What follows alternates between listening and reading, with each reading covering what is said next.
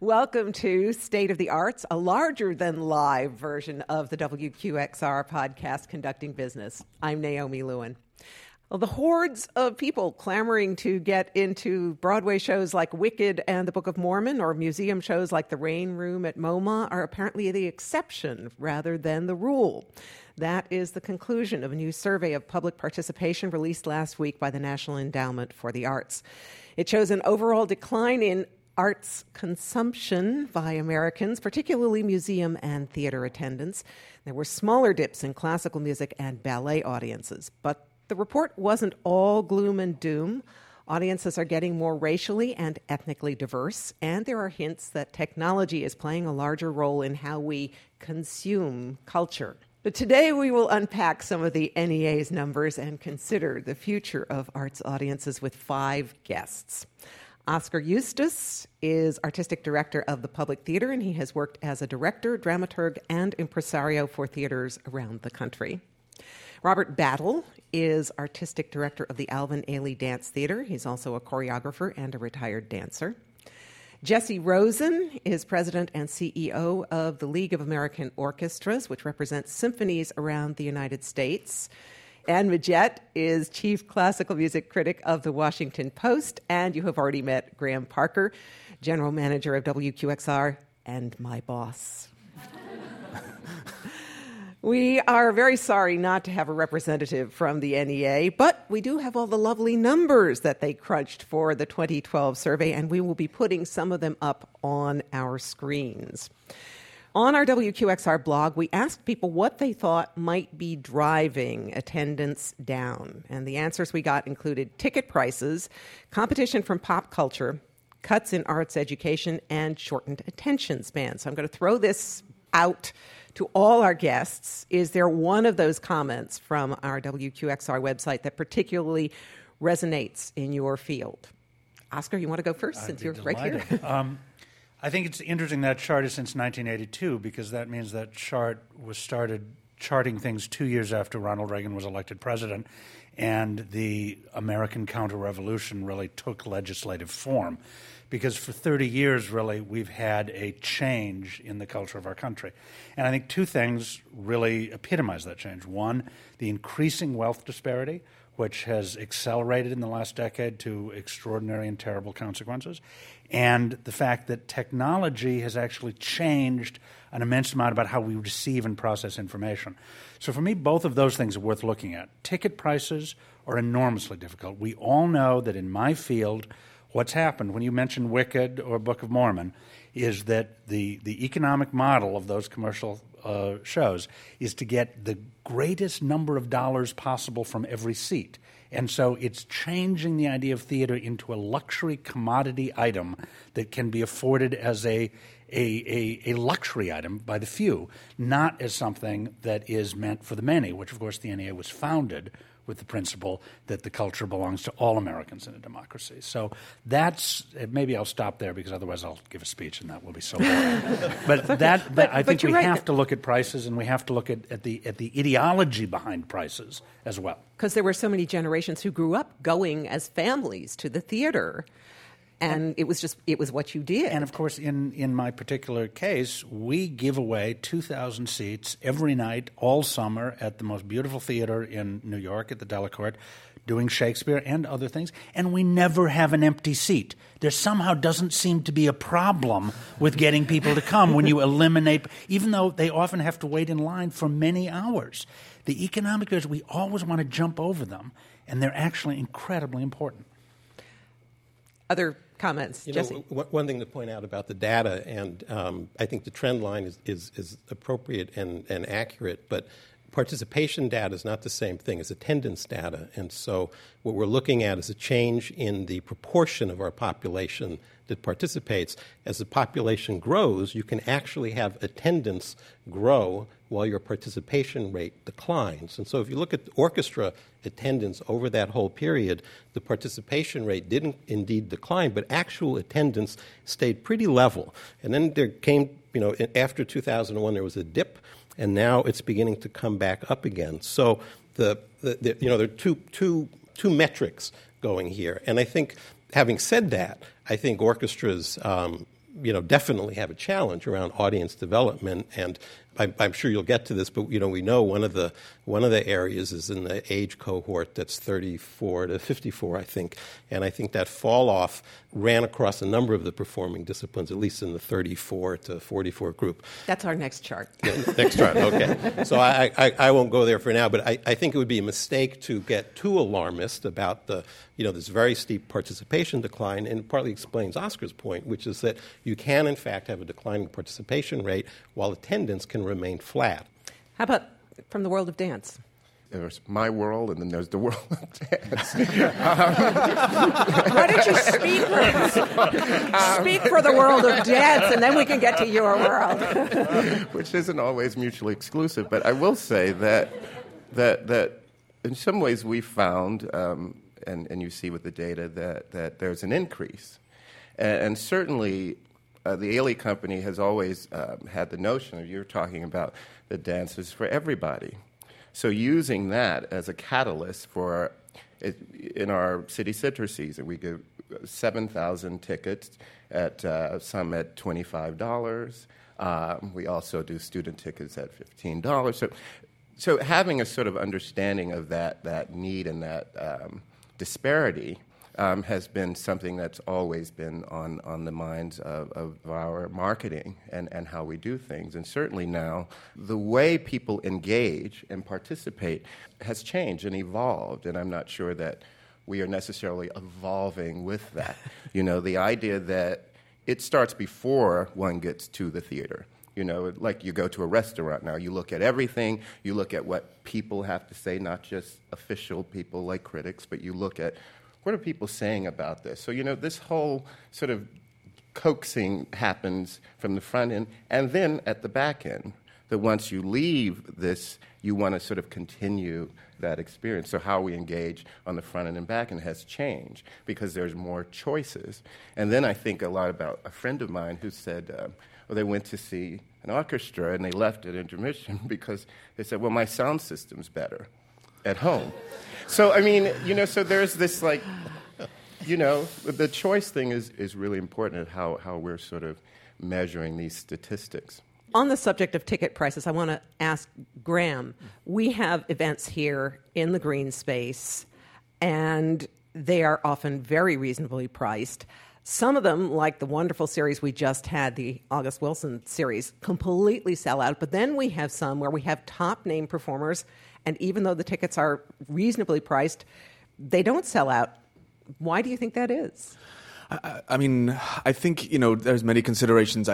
Sometimes it can be a simple factor of the day of the week doesn't work. I had something else and I would love to go, but in the media world, and we're doing this today, you could watch it later. I can't actually come right now. I'll just watch it at home on my excellent sound system that's hooked up to my computer, and I'll watch the video webcast when I'm sitting in my pajamas having a cup of coffee, which is maybe more pleasurable than rushing off to work right down here. So I think, not saying that ever replaces the live experience. I think the live experience is where the best experience happens, but if you can enjoy it multiple times at no cost to you later, you might make that choice. But it's also incorrect to say that a concert event or a performance is an objective unity. A lot depends on context. Sure.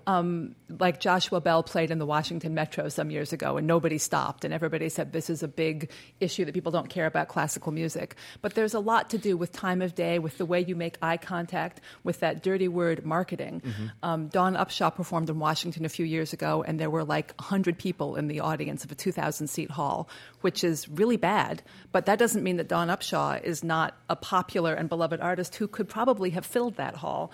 It's not Dawn Upshaw's fault that she didn't fill the hall, but there are a lot of different factors that determine who goes to what, and marketing does play a role in it. Right, absolutely. All the more so now. But I would also add to this discussion that there's a caveat, there's a canard perhaps, in thinking that equating the arts with the institutions that purvey the arts. And we tend to measure participation in the arts according to how many people attend the institutions. And particularly in my field, in classical music, I think there's a huge disparity between the people who love the symphonies of Beethoven and the people who want to pay to see those symphonies performed in an orchestra hall. And we're talking about my demographic, let's say generously, what is it, that 34 to 50 demographic. I know that very few of my friends college-educated and people who were interested in the arts, people would pay for a ticket to hear an orchestra if I were not giving them my free tickets to come with me when I'm reviewing. Why? I think the experience is more foreign to many people. And this is music that you can hear at home. If you're not quite sure about it, if you're testing out your reactions, if you're not quite sure what you're supposed to think about it or where you're supposed to clap, it's much safer and more pleasant to hear it at home. And many of us, and I certainly myself, love the experience of going. But that experience, when you're talking about inclusivity, that experience is what is not appealing to people. It's not that Beethoven is at risk when you're measuring this kind of survey. And, of course, participation electronically is going up. Okay. Can I just go back to something Oscar said at the beginning about the Delacorte and the Shakespeare in the summer? I mean, that is the most amazing free experience for those of us who get to go, and thank you for that. But I also wonder, it's also a tactic for getting people to make donations to the public. It's not like a truly uneconomic. There are economics at play. There might not be front-end box office ones, but you can also get the tickets by becoming a member to the public theater. So, I mean, the money can come in. And I think that's okay, but the money can come in two different directions. It That's can come called a win-win. No, I know it's great, but but there is we do this in public radio as well. It's in essence free, but we also ask you to join and become a member.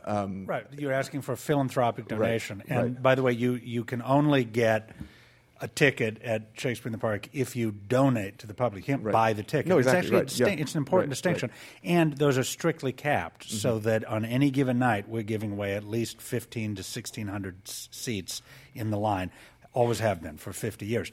That's the economic model that allows us to make this work. And by the way, those summer supporter tickets, as we call them, don't begin to cover the cost of the whole thing. We also have to raise money from numerous other sources. But the point that I want to run to, because we've talked about the economics, and I think those are very real. Price sensitivity is very real, and particularly in a society where the wealth disparity is growing so much. But the other one is also experiential, and that's what I think you're talking about, that in order for my field, the live performance, to prosper, people have to want to gather together in a group and have an experience of being together in a group that they can't have by themselves. That we have to somehow create a collective experience that is uplifting and better than a private and individualistic experience. And the ways that we do that now, or the need to do that, is sharper than ever, because now there are so many ways for us to go into our monad little pods and only listen to the TV channels that agree to us and only talk to people who think the same way we do and just separate out. And there's a comfort in that. And there's also tremendous danger in that, which is why our government isn't open for business today, because we've got our government functioning in that same way. And it's the job of those of us who are into collective experience to figure out how can we actually revitalize an idea that it is only by all of us coming together that something better happens. And would you say that one of the things that came in over our website, the lack of arts education or the cutback in arts education in the school, plays into that? Sure. I think the NEA data very clearly demonstrates a huge disparity in access to arts learning, which echoes what came out of the Department of Education's report on arts education last year. And what they noted was that arts education actually is relatively constant in terms of the volume of it, but its distribution is widely skewed. And so, when we look at in some of our fields, and particularly in classical music, the disparity of the lack of diversity in the field, when arts education is skewed and made available primarily to well-to-do upper middle class, white middle class people, and not to others, then you're going to have the kinds of populations that we have associated with that field. On the question about the experience, I think the good news in orchestras, they're figuring this out while wrestling with a very real problem, which is that they have a segmented audience. You've got large numbers of people, and this is in the NEA data. There was actually a bump in older people going to audiences, and there is some correlation between older people preferring the more traditional kind of concert. So, since you're mentioning that, we're going to go to, we've got our chart of older people, the older people chart. You and Ann have both brought that up now. So whatever we call them, they're coming more, and they're a significant part of the audience that we have to pay attention to. But in the addressing of younger people who've got a different expectation and desire for what the experience is, a huge amount going on in orchestras to really vary the experience, and very much in the way Oscar said. Are you giving me a sign to stop? All right, let me just explain a little bit, since we've got the chart up. Okay. This is the chart of classical music. The fan base did not drop off quite as much as theaters, but it dropped off, especially, as Anne mentioned, you mentioned, I think, in the 35 to 54 age bracket that you'll see on the chart. It grew in the 65 and older range. Those are the smaller but ascending large boxes on the end. So, Anne, are we always going to be stuck with an aging classical music population? We have now raised two of my favorite bugbears in this whole discussion, which is arts education and the older audience. First of all, to return to arts education for a minute. That it's often pointed to as a reason for this decline, bad arts education. There's no question that arts education has in certain areas declined. I would say that this is accompanying the change and another sign of a social change rather than the cause of a social change. I believe that our generation, probably most of us here in that generation, that's what's dropping off there. Many of us had plenty of arts education available to us. The real drop-off began kind of in the 70s, but that did not add up to an automatic desire for that age group to go to orchestra concerts, orchestras being a group that frequently point to the lack of arts education as a reason. Most of my friends who were not buying tickets to orchestra did play instruments. I mean, that's, of course, anecdotal evidence. But I believe that you have to see this as a social change where the activity of, as Oscar said, coming together in this particular way is no longer as familiar or interesting or as competitive with other ways of spending your time to a certain age group. And to get back to the older audience, along the same lines, the older audience that's going now, I frequently hear, oh, well, it's okay because everybody ages into classical music. As people hit the age of 60, all of a sudden, they suddenly want to go hear this stuff. But I would point out, and I am married to a member of the older audience, that generation was exposed to an entirely different context when they were in college, say, that even if you didn't participate in classical music to a great degree in 1963, if you were going to college or whatever, if you were living in New York, there was a lot more classical music going on. You probably had, your family might have been more involved in it. There's a chance that it was more a part of your world. It was certainly in the major news magazines in a way it's not now. I think that when our generation turns 70, those factors are not going to be there to make the experience as comfortable to them as it is to people who are 70 today. I mean, obviously, I'm no sociologist, although I maybe look like one today. But and I don't have the data on this to prove this. But I mean, I think we all know the country's audience is the country's population is getting older and healthier. And so if they are going to concerts more, it might be just because they're living longer and actually can go more. I'm not excusing it. I'm just saying, like, there are just more older people in this country. And if they've been used to going to these things, then they're going to continue to go to them. Also, one of the other upsides of that, they tend to be more philanthropic. They tend to buy the more expensive tickets. I'm not saying this is a good trend. The dips in the two younger generations, this is my generation as well, is very scary. I kept reading the whole report going like, what are they doing? They're not going to museums. They're not going to Broadway. They're not going to visual art. They're not going to classical. What are they doing? They're not going to dance either. I mean, going to the movies, maybe, and pop concerts, which is, you know, and but they're going to clubs, and right. They're going to events where they participate, or staying home, or restaurants, which is inherently an interactive phenomenon. Right. The thing that I think we haven't fully absorbed, which is a technological change that is affecting all of us, is the interactivity that's implied by everything about the net. Is that I think the generation of people who are growing up in this era are growing up with the assumption that their entertainment, like everything else, is something that is a dialogue between them and the thing itself, the work of art, whether it's a video game or texting or a flash mob, any other way. And I think that we, in a somewhat sclerotic way, have not fully taken on board the fact that the definition of what art is, the definition of the relationship between the professional artist and the consumer, is being challenged by the nature of the technological world we're developing in a way that I think has the potential for great good. It's actually asking for more interactivity. It's actually suggesting maybe we need to challenge this idea of the professionals being paid sitting up under the lights and then out there in the dark, you being quiet and paying and watching. Maybe we need to actually make something where the culture is an experience more than a commodity, and where we weight that. And that's actually, I think, a very exciting possibility available to us. Okay, can I just play devil's advocate a little bit? Because especially I come to this as a former performer, but also as a radio person.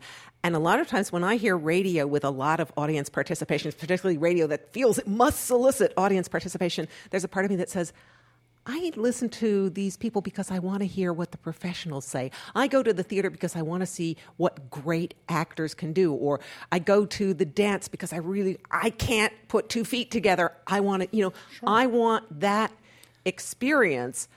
Are we missing something by only interacting electronically? Participation is not suggested, I think, as a panacea for all fields. Participatory journalism is a really bad idea, too.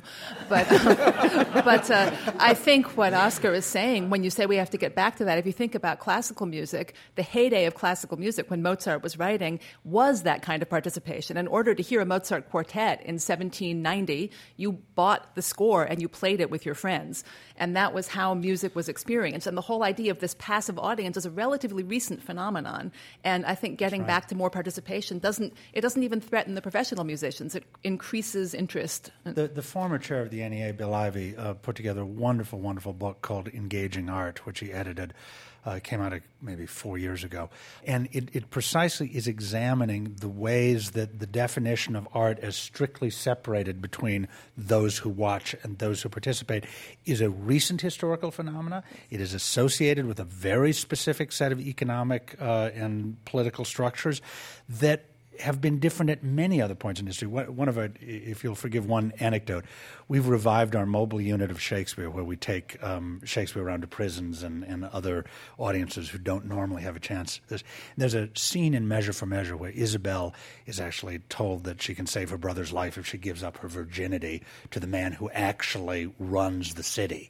And he leaves, and she turned to the audience, and she says, "To whom should I complain?" And at the women's prison on the Upper West Side, somebody spoke right back, "The police!" Right? Audience interrupted. No. The next line of the soliloquy is, "If I should tell this, who would believe me?" And another woman in the audience said, "No one, girl." And it was both a fantastic electric moment with the audience, but what it also was a beautiful, nerdy performance studies moment, because you suddenly realize the soliloquy was written assuming that was going to happen. The soliloquy, what did we think those groundlings did at the Globe? I mean, they didn't say quiet. They threw things if they didn't like it. The greatest writer in my field wrote under conditions of interactivity. And I don't think it had anything to do with making Richard Burbage a lesser actor, that's what he was contending with. I was at the Cleveland Orchestra, and I think Ann and I go to different concerts, and I get around a lot. What I've seen is an enormous amount of change in what happens in the concert hall. First of all, in Cleveland, their opening triple set of concerts, Schumann and Beethoven and Mahler, 27% of the audience were young people, most of them under 18. And I got to tell you, to be in a classical music concert when the audience has that many young people is a completely different experience. And you feel the energy. I mean, the kids are excited to be there. They're all dressed up. And it was just spectacular. There's a concert I heard in Memphis 3 or 4 years ago, which I'll never forget, which had very few bells and whistles.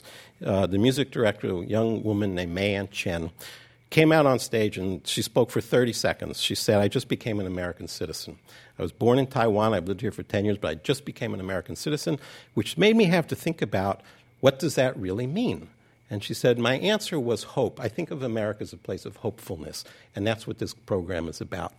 So immediately, you had a way of understanding and thinking about this program you're about to hear. I won't take you through the whole thing, but one of the best moments was they did Appalachian Spring by Aaron Copland, and before they did it, May-Ann invited a group of kids this high to come out on stage. It was from a school they were working with, all African-American kids, and they had learned how to sing Simple Gifts, and the main theme from Appalachian Spring. So the kids sing it.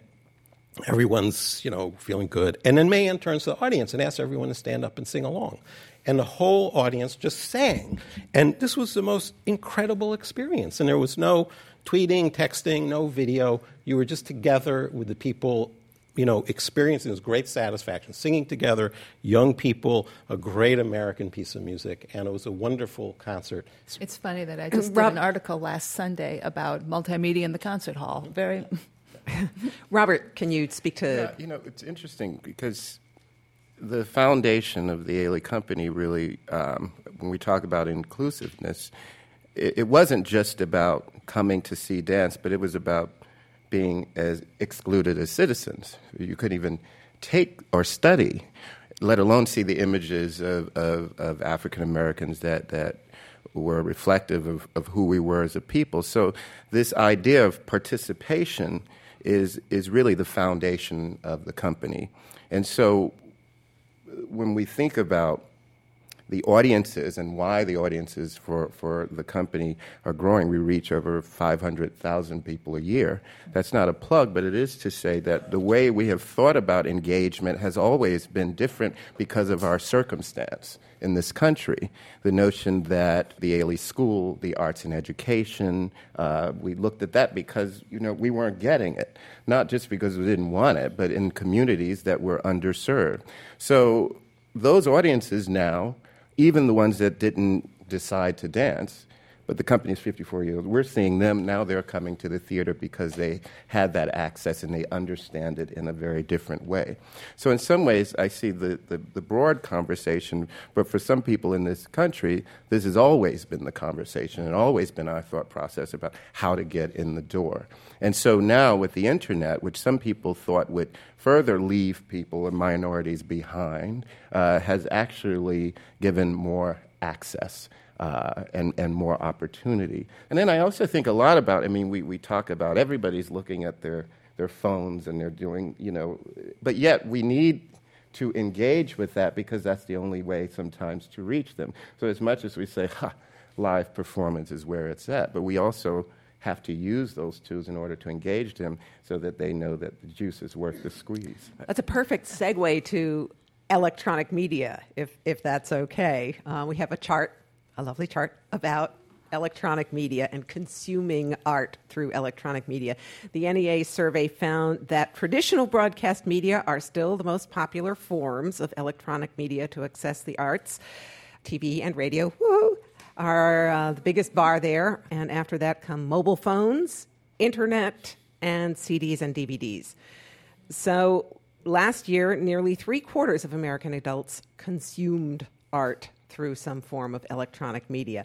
Robert, you recently told the New York Times that you wake up with Facebook and you go to bed with cable TV. So now we're going from your personal, your professional My world. Alvin Ailey world into to the Robert world. Meant Yes. to read that. Do you feel that this takes away from time you spend with the arts, or is that another consumption method? No, and it's also I was one of those Luddites who were saying, "Oh no, Facebook," and even sometimes I have to be pulled along with our marketing department that we want to do such and such on Facebook, or have captions where people look at the photos of the dancers and write what they might be saying to one another. And I'm going, but why would anybody want to do that? Because I know what they're saying to one another. But once again, that's the you world and not the yes. But for me, now we have about 300,000 fans and likes on Facebook, and we travel the world, of course. And so, people in whatever different countries can feel that or wherever they are, that they can engage with the company and they can continue this. So sometimes I really wake up to it because I read, they saw the performance, it inspired them, or they're waxing poetic about some photo and saying, oh, it's like angels in the wind, or whatever it is. But that to me is inspiring and sort of helps me remember what this is all about. It's about what the experience is for the people coming to see the performance as much as it is about me performing. But, all right, will technology make up for declining audiences? Well, I think it's how we use it, really. Nothing takes the place of live performance. How do we convince people of that? We know that. But so it's making sure that all of this technology is really, what is it about? Because it isn't the thing, but it's to get people to the thing, which is the theater. And so everything we do with the blogging and with the website is really about, we usually show like 3 minutes, a teaser of a particular work that we're going to perform. And so it's just 3 minutes, and we make sure that 3 minutes matters because attention spans, 3 minutes is all you get. And then they get to see. So knowing that you're not giving them the whole thing, but that's a way to entice. Well, to support what you're saying, I haven't seen any figures that imply, and we all say anecdotally that technology is partly responsible for this decline and contributing to this decline, but it could be that the people who access the arts most on new technology are also the people who are going more. Right. This survey doesn't imply a causality. But I do think that those of us who are providing the live experience have to continually think about how do we need to actually change the way we provide the live experience so that it is as exciting and we say nothing replaces the live experience. We got to prove it, and we got to prove it to other people. Other people have to feel like they come and they're having an experience they couldn't have elsewhere. And our delivery systems, including the price points, but there's many other aspects of our delivery systems, can be very outmoded. I used to run a theater in Providence, Rhode Island, Trinity Rep, which was the largest cultural organization in the state, hugely successful, way outsized compared to any other theater in the country in terms of the percentage of the audience of Rhode Island that it hits. But still, the most common question that I would get when I'd be at a party somewhere with people who didn't go to Trinity, if they'd really get down to talking serious about whether they'd come, they'd say, how do I need to dress? And what you realize is that even in that incredibly populist community with that theater, there's still a feeling that, somehow I'm not going to be welcome. I'm not going to fit in. I have to put on a costume to go there. We have to work so hard to change that. I couldn't agree more. I actually wanted to kind of tie something back to what Robert was talking about. I think the behavior of the actual audiences that go can be such a turnoff to people who are trying it out for the first time or a younger generation. I actually had the fortunate chance to bring my 2 young kids to a family matinee at Lincoln Center of the Alvin Ailey Company. Thank you. It was amazing and was designed for kids. A great length of program, variety. It was really great. And my kids have been to things. They're young. They're 6 and 4. They've been to things before. They roughly know how to behave. But they did things that kids do. Ask questions. What's going on? I don't understand. They're asking me in whispers. We talked about that before. The lady in front gave me so much attitude about my kids, and then she had the gall to say to me, "They should go home and watch a DVD." Oh. I'm like, are you kidding? I mean, are you kidding me? They're the ones that should be here. Maybe you should go home and watch a DVD. It was just like if I hadn't been in the arts, I don't really care what she says, but if I just was a stranger and that was the first time I had a chance to, I wouldn't bring them back. But it's those audiences who are participating, maybe ones that shouldn't be participating, but it just that attitude in the house can be so off-putting. And in dozens of playbills around the country, the 10 rules of concert etiquette, how you must behave. I would abolish all of them if I could. Do not unwrap your crinkling candies. Right. I have a piece coming up in this week's Washington Post about people taking cell phone pictures in museums. They go, if you go to the National Gallery when it's open, everybody's taking a picture. And one of the editors came to me and said, "Isn't this awful? Write a piece about how bad it is." And I wrote a piece basically defending it because people are loving the work. They want to engage with it. Maybe they don't even know how to engage with it, but taking a picture is a way to bring yourself closer, and that should be applauded and encouraged. And we all in the arts are learning that we have to remember to be a little less prescriptive about how the arts ought to be consumed. Now, orchestras and other arts entities have introduced the notion of tweet seats. So with a population that is now connected 24/7, how do you deal with this? I think there's just so much in play right now. I mean, so many things are just changing really, really fast. And I think that what we're seeing in orchestras is just a lot of experiments. And there are people who are not happy with what they're experiencing. There are some people who are very, very happy. But the good news is the rate of change and trying out new things is really quite remarkable. And one of the things I mentioned in the Huffington Post piece is a consortium of 9 orchestras anchored by the New World Symphony that has tested 3 new concert formats designed to attract younger audiences. One are mini concerts that are 30 minutes long. One is a concert with a reception beforehand, and the other is a concert that begins at 9:30 at night, and following the classical music performance, the Frank Gehry space they perform is turned into a nightclub. And one of the interesting things about this series, I've been testing it for 4 years, and after every performance, they get immediate feedback from the audience telling them what they liked and what they didn't like, and that information goes back up to the concert producers. And so they're continually changing and adjusting as they go. So I think there's going to be a lot of messiness for a while as people try to figure this out. I mean, it's not simple. It's going to take a little time. Just going back to this, I mean, don't have to put the slide up, but the radio kind of TV proportion of traditional media still being the greatest consumption area, and digital and all the other formats being supported behind that. We learn this in radio. I mean, still proportionally here at QXR and our sister station WNYC, the greatest proportion is terrestrial. They're still listening on FM. And it's and, not but, listening online. They're doing it both. It's not a one or the other.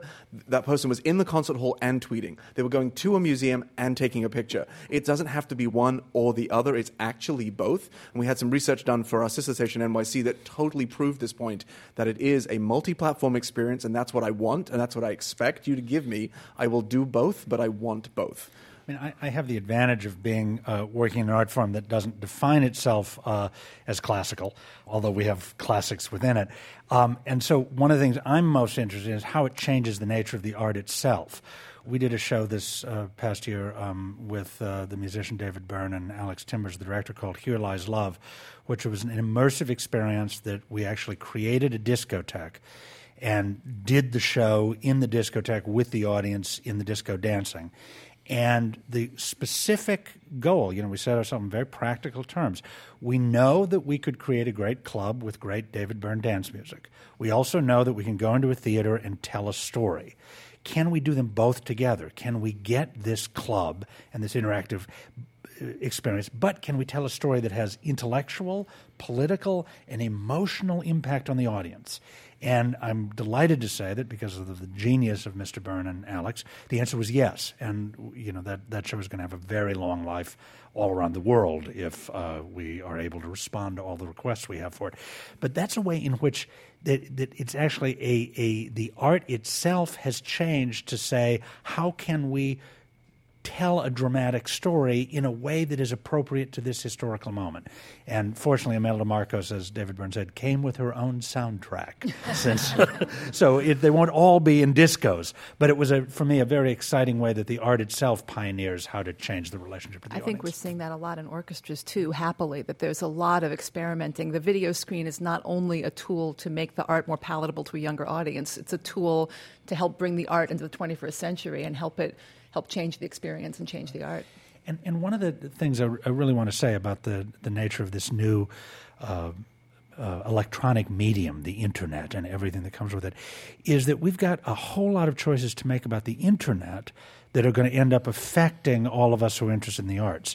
One of the little statistical thing that I love is that in 1914, Sears sold 5 million radio sets that were send and receive radio sets. That when the radio first was introduced, the assumption was that it was a two-way medium, that you would listen and you would broadcast. And, of course, that changed rapidly. And there's a brilliant book called The Master Switch, which describes how every new technology that's been introduced in the late 19th, 20th, into the 21st century has had a moment where it's truly an interactive democratic technology, and then there's been a moment of consolidation where it becomes corporatized, where people own it, where people control and own the bands, and where it becomes a one-way consumer to creator relationship. And the Internet is still in the phase where those struggles have not been resolved. The Internet is still free. The Internet still, you can't, and those struggles, keeping that a truly democratic, interactive medium, I think are going to be real political struggles that we need to wholeheartedly engage in, because however the technology ends up affecting us, the keeping it interactive and keeping it democratic is going to be good for the arts. Of course, that's in this country, because there are some countries where it's not as... You bet. But again, we can set a standard here that also ends up absolutely. It is not easy for China to keep Google suppressed. And it will get less easy as long as we keep it truly democratic here. It'll be interesting to see. But it's a shame to see the Internet as a threat to the arts when it can be just the opposite. I mean, professional sports was terrified when first radio and then television came along because nobody will go to the games anymore. Now, we all know how that went. Worked pretty well. The same thing can happen with the arts, with the Internet, if people use it intelligently and aren't simply frightened of it. Well, this discussion is very interesting, and I would like to throw it open to members of the audience, both here in the green space and our video audience. If you have a question, we have a microphone. You can talk. It is interactive.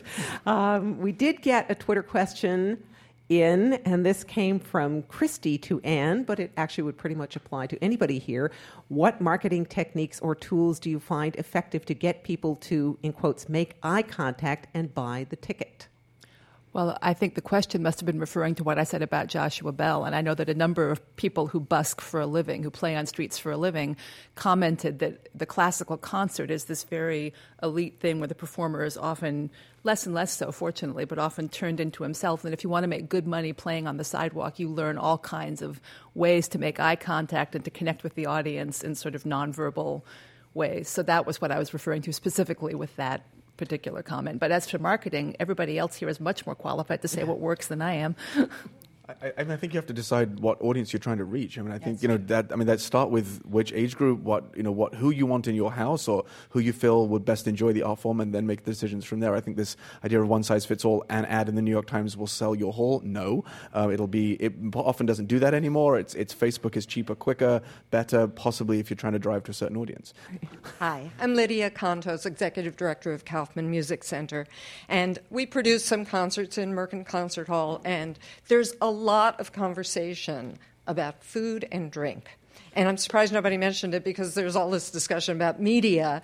And sometimes my staff wants to convince me that if we don't start allowing food and drink to fall all over the floor and stain the carpet, we're just going to lose audience. So this whole interaction of eating and drinking, wondering what you think about it. There's an orchestra in Cleveland called City Music, and they're 10 years old. They're made up of young professional musicians. And at every concert, they take a break in the middle for about an hour, and the orchestra and the audience eat supper together.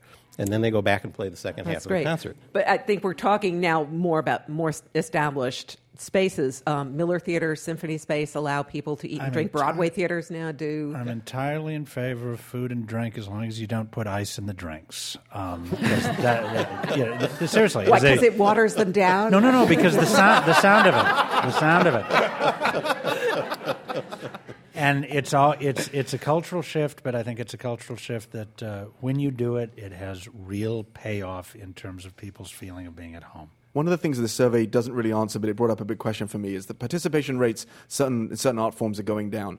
But it did say half the country is participating in the arts. But how many times are they doing it? If they're doing it just once, that's a problem. We deal with this in radio. We need people to keep listening or trying it again, try it again, try it again. And I think, again, to Oscar's point, if you can make it just one step simpler, just so they can come back one more time, and then one more time after that, that's the thing you're looking for. I think we have another question here.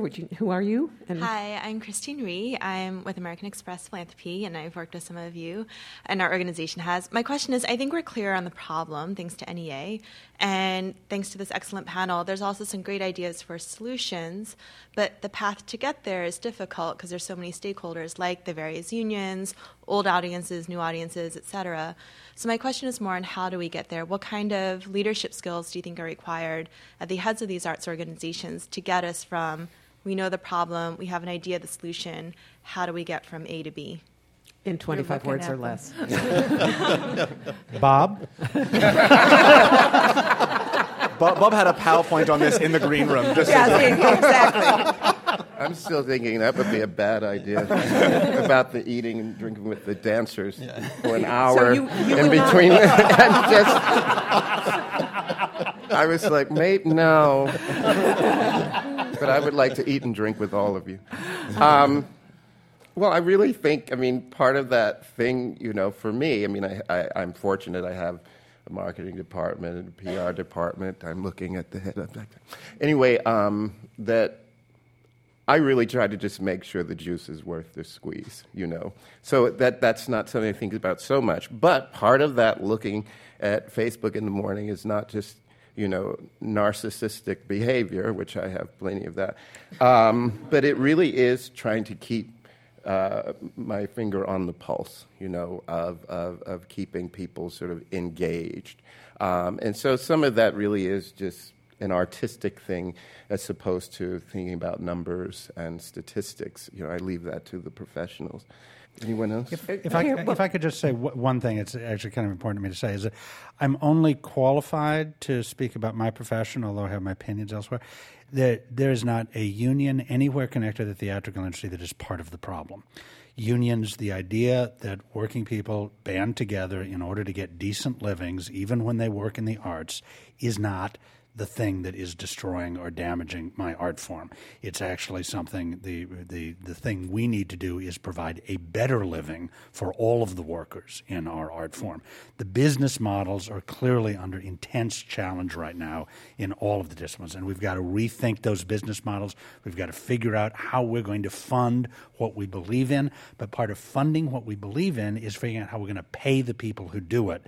And there's a kind of reflexive American thing now of just talking about unions as if they're like Superstorm Sandy. There's this natural disaster called a union. And again, in my profession, unions have been always part of the solution to the problem, not part of the problem. Speaking of funding what you believe in, we have somebody else with a question. Hi, I'm Laura Walker. I'm president of New York Public Radio. Thank you all for coming and joining us on this panel. I think someone said, maybe it was you, Bob, the electronic experience is not the real thing. I'm kind of curious about what if you treated the electronic experience in each of your forms as the real thing, and kind of thought of that experience as equal to, or in some ways perhaps more powerful than, what might happen in a different way, what might happen in a concert hall. I mean, it may be particularly hard in dance, but I think we have to shift to kind of see the opportunity there. So I'm curious. Like you said, for dance, it's such an ephemeral and delicate art form in the live theater. It just, of seeing dancers and seeing the beads of sweat like I have here, and seeing that kind of effort, it just can't be reproduced, at least not yet. Some of the thought process, how does it amplify what we're doing? How do we use it as amplification as opposed to something that we are anti? We're not about this whole, you know what I mean? So I think it's finding a way that it's not sort of an adversary, but it really is working in tandem to create this sort of universal experience. I think the biggest case study, for what you're saying, is the Met in HD, the live broadcast from the Metropolitan Opera, where they are different from live in the house, but they have become a sort of separate and equal phenomenon. And we're still working out all the bumps of what that means, but there it is. We had a question from Monique on Twitter. Is there value in giving new rules to audiences with regard to etiquette? If so, how would you go about doing that? No rules. And you're no shaking rules. your head. No It's rules. actually it's interesting because it's one of the things that I think about a lot because, of course, when you're seeing beautiful dancers, you want to get that photo. Now, everyone has a camera. Everyone has a phone. And so that's something we're very conscious of because we like to control what sort of gets put up on YouTube and on all of that. But at the same time, it's not that person, for me, I would be having less of an experience because this thing is in front of me and what I'm seeing, like being, window shopping as opposed to going in the store. But for another generation, they're still having this whole experience. This is just their way of doing. So how do we deal with the idea of seeing these screens and the flashing and the copyright issues, but also allow them to have this kind of new way of experiencing things? Or it's a delicate sort of situation of trying to figure that out. We have another question here. Hello, my name is Griffin McMahon. I'm an organ student at Juilliard. Over the summer, I did an internship at Next Big Sound, which is a data analytics company here in New York. And as I was there, I learned a lot about how data analytics has, of course, transformed the music industry and how to try to make sense of all of social media to consolidate it into a centralized way so that record labels and artists can see their success. A big thing I've seen is that corporate bands have been jumping on to starting record labels and signing pop artists and such.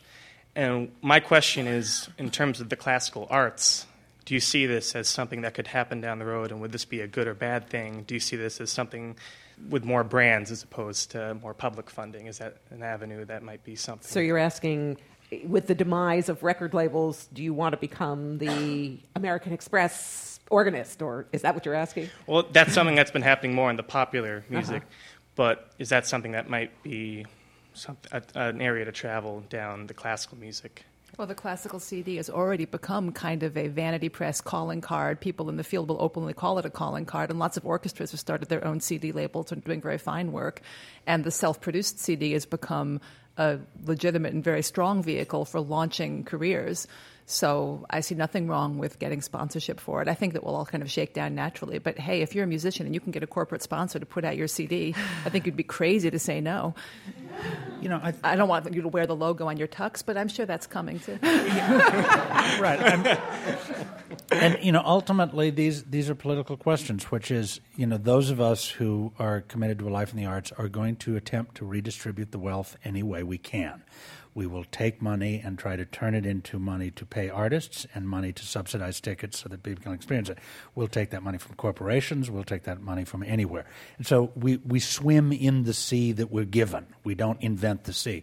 But at the same time, as a citizen, I have to say I have a deep interest in the idea of governmental support for the arts, because in a democracy, the government is the right place to subsidize the arts. The serious arts have always required subsidy in every society.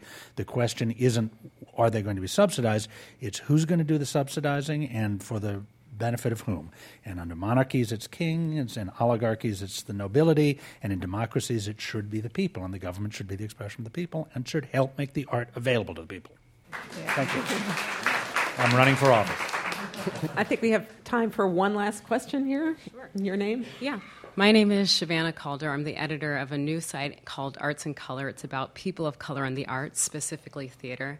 And one of my questions back to audience etiquette is I notice for myself as a theater goer and also as a performer that when I go to see something like Ghetto Clown or Classic Theater of Harlem's production of Midsummer Night's Dream that they did this summer, the interaction and the back and forth between what's going on stage and what's happening in the audience is very different from when I go see something like Nice Work If You Can Get It or Anything Goes. And, you know, for some people that's really great, and as you mentioned before, for other people having that sort of interaction is disturbing. So I guess how do you see this changing, and how do you see melding those audiences together? Because I think that also lends to inclusiveness as well. Yeah, it's a great question. If I could just jump on this. We did a co-production with Classical Theater of Harlem this year of Detroit 67, and it was a play that we performed at the Public downtown in our theater, and then we took up to the National Black Theater in Harlem and performed it there. And literally at our theater, I was there one night, an argument broke out among the audience because there were people who were talking back to the stage, African Americans who were talking back to the stage, and some of my beloved patrons turned to them and said, shh. And they said, no, we're not going to be quiet. This is how we watch theater. And it turned into an actual discussion between them, which was fantastic. And then when the entire show went up to National Black Theater, there were no more arguments. It was established the way that there was going to be a dialogue back and forth. And it was actually exciting to watch that clash. And I think, I pray that my mature audience members who had said shh to begin with ended up feeling like they'd had a real and fruitful interaction, that it wasn't just somebody had broken the rules, but somebody actually explained to them, I want a different set of rules in here. For the LA Company, I mean, the audiences have always been diverse in terms of exactly what you're talking about. And so this idea of call and response, which really is a cultural thing, you know, I mean, I grew up in the church. You know, you didn't just sit back and go like, oh, that's lovely. No, you said, no. You said, come on with it. You know, come on, here we go. You know, so there was that banter back and forth, which we experienced a lot, and certainly maybe more so in different cities than in other cities. And you watch people kind of look over and say, is this okay? And everybody's sort of joining into that. So it is something that we see, but we also see how it's sort of contagious that way, but we've always had that kind of mixture of people coming to the theater. So it's interesting, though, to see how that all sort of collides, but we see it as a plus. So it's an interesting topic. Go ahead now. Well, this has been a great discussion. We need to sort of start to wrap it up now and have sort of a last question for everybody, whether we should be concerned about this report or is there a silver lining in the numbers that you see? Graham? I mean, yes, we should be concerned. Of course, we'd all like to see participation going up. To me, the silver linings were, I don't know, numerous, but they were there. I was really excited to see the participation in non-white audiences going up. To me, that reflects, I think, the way the country is going. So it means that folks who are either immigrating to this country or moving demographically from a economic position to another economic position, maybe slightly, with greater income or whatever, are considering the arts as a place they need to go along their journey of kind of broadening and educating themselves and experiencing everything America has to offer. So I was really excited by that. I'm also excited by the electronic change. It's happening. We're living in it every single day. Facebook didn't exist 5 years ago, and now look at it. So I think electronics is very exciting. I think the demographic changes are very exciting. And finally, I think we also need to question the venues at which we choose to place art, whether it be in prisons, whether it be in community. I think these are the right questions to have, because to me, venue is like platform. It's like you can do it on an electronic platform or do it in a really creative venue that no one had thought to do it in. To me, the study spoke of that a little bit. So those are my 3 silver linings. Anne? Well, the thing that jumped out at me about this study, you expressed your scorn for the word consume, and I would add my scorn for the term the arts. And the study opened up, it's a very moving target sort of a term, a very mercurial term, and the study increased the definition of the arts to include all kinds of things that seem to be increasingly nebulous. And in its effort to sort of pin down the things we do that are creative and give us creative satisfaction, I firmly believe, and I think all of us here know, the arts are going to survive. The art that we love, whatever we call the arts, there is still going to be Mozart, and there's still going to be Leonardo, and there's still going to be contemporary art. And what we're all dealing with now are the growing pains of a tremendously exciting and turbulent time. I'm not so worried about a decline in participation, because participation itself is being redefined right now. And I think the survey, above all, shows how hard it is to pin down exactly what is going on in any of these fields. I guess I think that the good news in this is the robustness of Americans' involvement with all of the arts. It's demonstrated through the data. And I think in the case of orchestras, the opportunities are symphony orchestras are highly institutionalized, and they're a canon-based kind of arts delivery system. And so I think the challenges there are for the art itself to continue to evolve and stay fresh in a world that is just constantly changing. So the canon has to, I don't think, can hold the primary place for much longer. It's got to keep evolving. It doesn't have to go away, but it's got to be replenished and refreshed. Robert? I think that we have to really work harder in terms of understanding these changes, but also understanding as artists, that's where we're the most creative. Necessity is the mother of invention. So it's really an opportunity to try to take another look at what we do and why it's important, and what are people saying by needing this thing to feel connected. What are they actually saying? And so perhaps we need to do more listening. It'd be great on these panels sometimes to talk to the people who we're trying to reach as opposed to the people talking. Oscar? The arts have a huge challenge before them. We have a huge challenge, just as America has a huge challenge.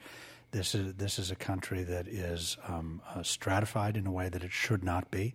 The promise of a democracy is the promise of a culture that everybody can participate in. We're supposed to have a government of, for, and by the people, and we need to have a culture of, for, and by the people. And the reason I talk ideologically is I think it is ideological. That affects everything. That affects the prices we charge. That affects the way we want our audiences to behave. That's the way we think about delivery systems. That it affects who gets to make the art and whose voices we want to listen to.